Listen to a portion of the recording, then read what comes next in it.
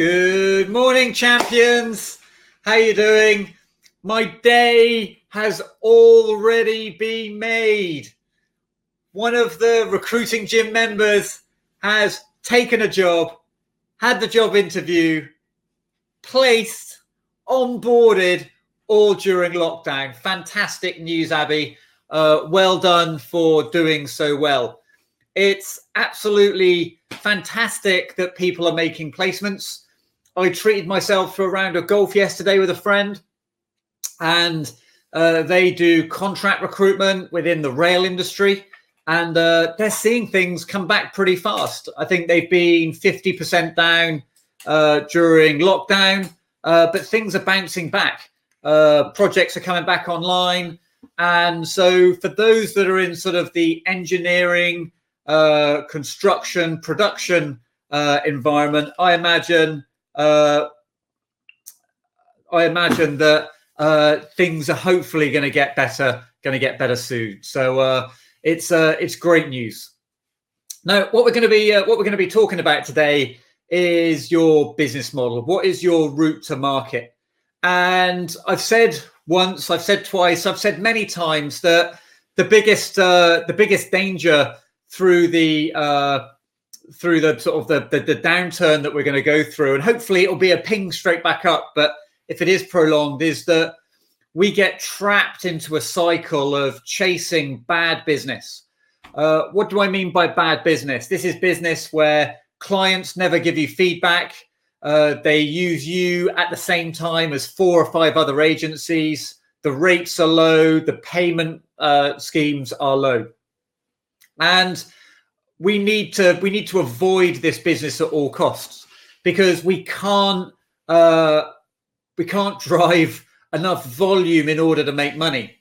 If you think about it, the average fee for a recruitment company is typically about £4,000 on perm, maybe £200 a week on temp. And what we've got to think about is how much does each consultant need to bill on a monthly basis. Divide that by your average fee, and that will tell you the number of placements that you need to make each month. Now, I know that's pretty straightforward stuff, right? But if we're moving back to square one and we're having to plan and build for the future, we need to know how many placements we need to make and be clear that if we fill 1 in 4 jobs and we need to make 2 placements, we need 8 fillable vacancies that clients engage us with in order to make our 2 placements. If our fill rates go from 25% to 15%, we may need more vacancies. The problem is that we've only got so much capacity to work vacancies properly. And so the thinner we spread ourselves, the less likely we are to make money. Those that succeed over the coming years will be the ones that pick and choose their clients to work with. I was working with a recruiter a couple of months ago, and they work an industrial desk, and they were banging on the doors of companies where they were going to earn £100 a week from a placement. And £100 a week from a placement works when you're able to have long assignment lengths and you're able to fill 7 or 8 vacancies a week. The challenge is they were getting leakage business from that company at £100 a week. So the other agencies in that company had 20, 30 staff on site. They were making £3-4 a week from that client. They were making £100 a week, but it was taking about 30% of their effort. That is not going to keep that temp recruiter in business.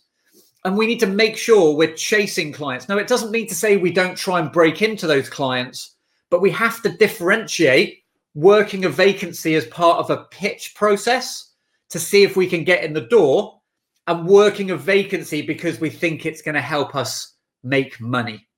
Sometimes we will work vacancies with clients where we know we're not going to be able to find someone, and that's okay. But mentally, we manage our time, and we think of that time as business development time, but we've got to make sure we're working enough vacancies. I remember a manager once. I was working a rubbish job, and she went, "You know what? Don't call it a job. Say you're working a lead, because that's all you're doing at the moment. Until the client will meet you, until the client's agreed to interview your candidates, you are just working a lead. Because until a client's committed, then there's nothing worth working for." So that's what we're doing. Kirsty's just popped up and said, "We've evaluated clients and we're having a new outlook and starting to look for bids for tenders, which is having great results at the initial stages." That's right, Kirsty. Bids, you've got to be winning the right business. It's got to be on the right terms. But you're right, reevaluating your client base. And so 2 of the courses that we're going to be launching in the next sort of 4 weeks, we're doing one course with Alan Clark on how to sell retainers.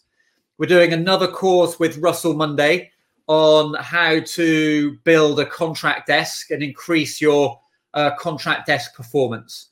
Why are we doing that? Well, contract is recurring revenue, and retained, or I like to call it prepaid, or part paid recruitment rather than no win, no fee, is about getting client commitment. That's what we've got to move to.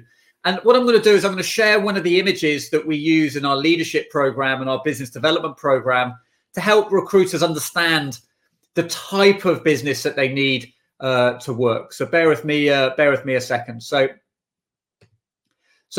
what I'm sharing now is the image that basically I use to help people understand the strategy that they need to be using in their business on a day-to-day basis. Because recruitment ultimately is about supply and demand. It's about the demand for a skill set and the supply of that skill set. So all of you will have some of the roles that you recruit in some of these different markets. Some of you may well only exist in one of these 5 areas. Each of these zones is named after the way you need to work your business. So on the far left here, we've got network led. This is where there's a low level of demand for a skill set, but there's also a low level of supply. And what that means is that when you have a candidate and that says, "I'm looking for a job," you know it's unlikely they'll get one because there's only 4 people you could call. Equally, when one of those 4 people says, "We would like someone to do this," you look at them and you go, "Well, I'll see what I can do." But you know it's unlikely that you're going to get one because you know that there's only 3 other companies that use that skill set. And what this means, it's about knowing everybody in the market, knowing every candidate, knowing every client. Typically, it's search and selection. So, like legal recruitment is a little bit like this when you're recruiting at a partner level, because you're really moving chess pieces around a chessboard. So, not many of you will be in this market. The next market is a candidate-led market. Now, what we're going to differentiate is between a candidate-led market and a candidate short market. So a candidate-led market, you know, if you're in a candidate-led market, is that if you're holding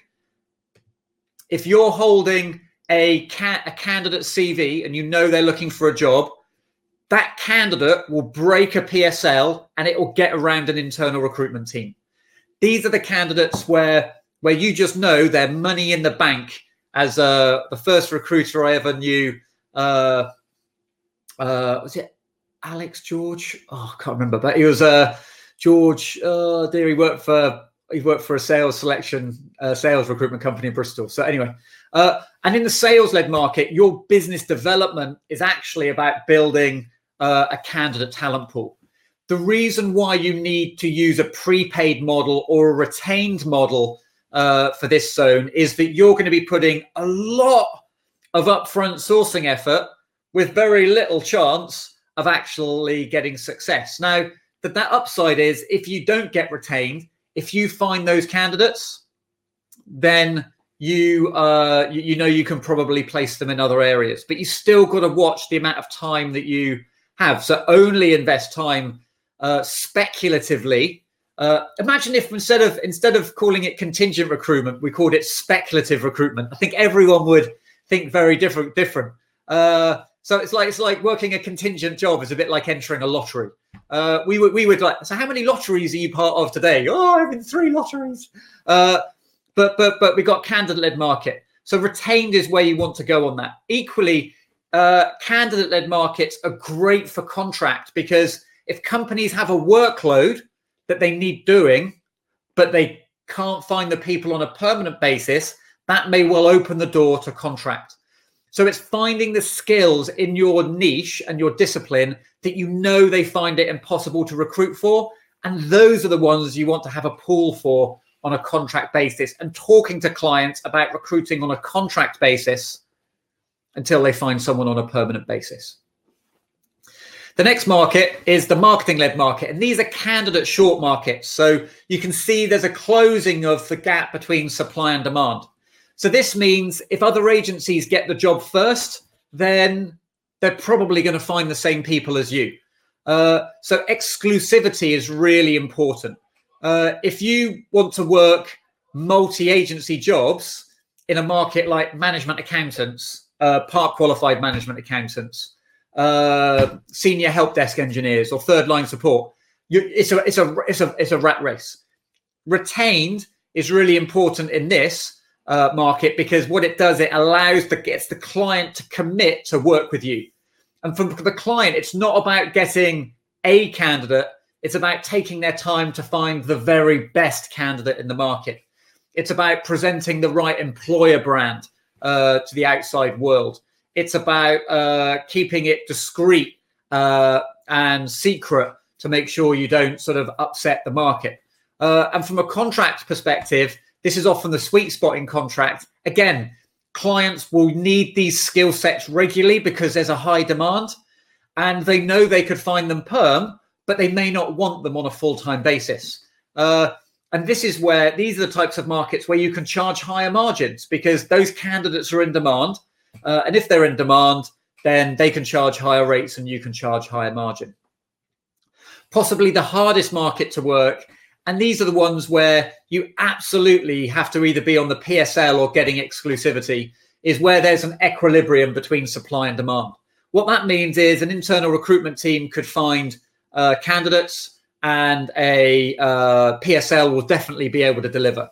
And so what I would encourage you to do is go through the skill sets that you recruit.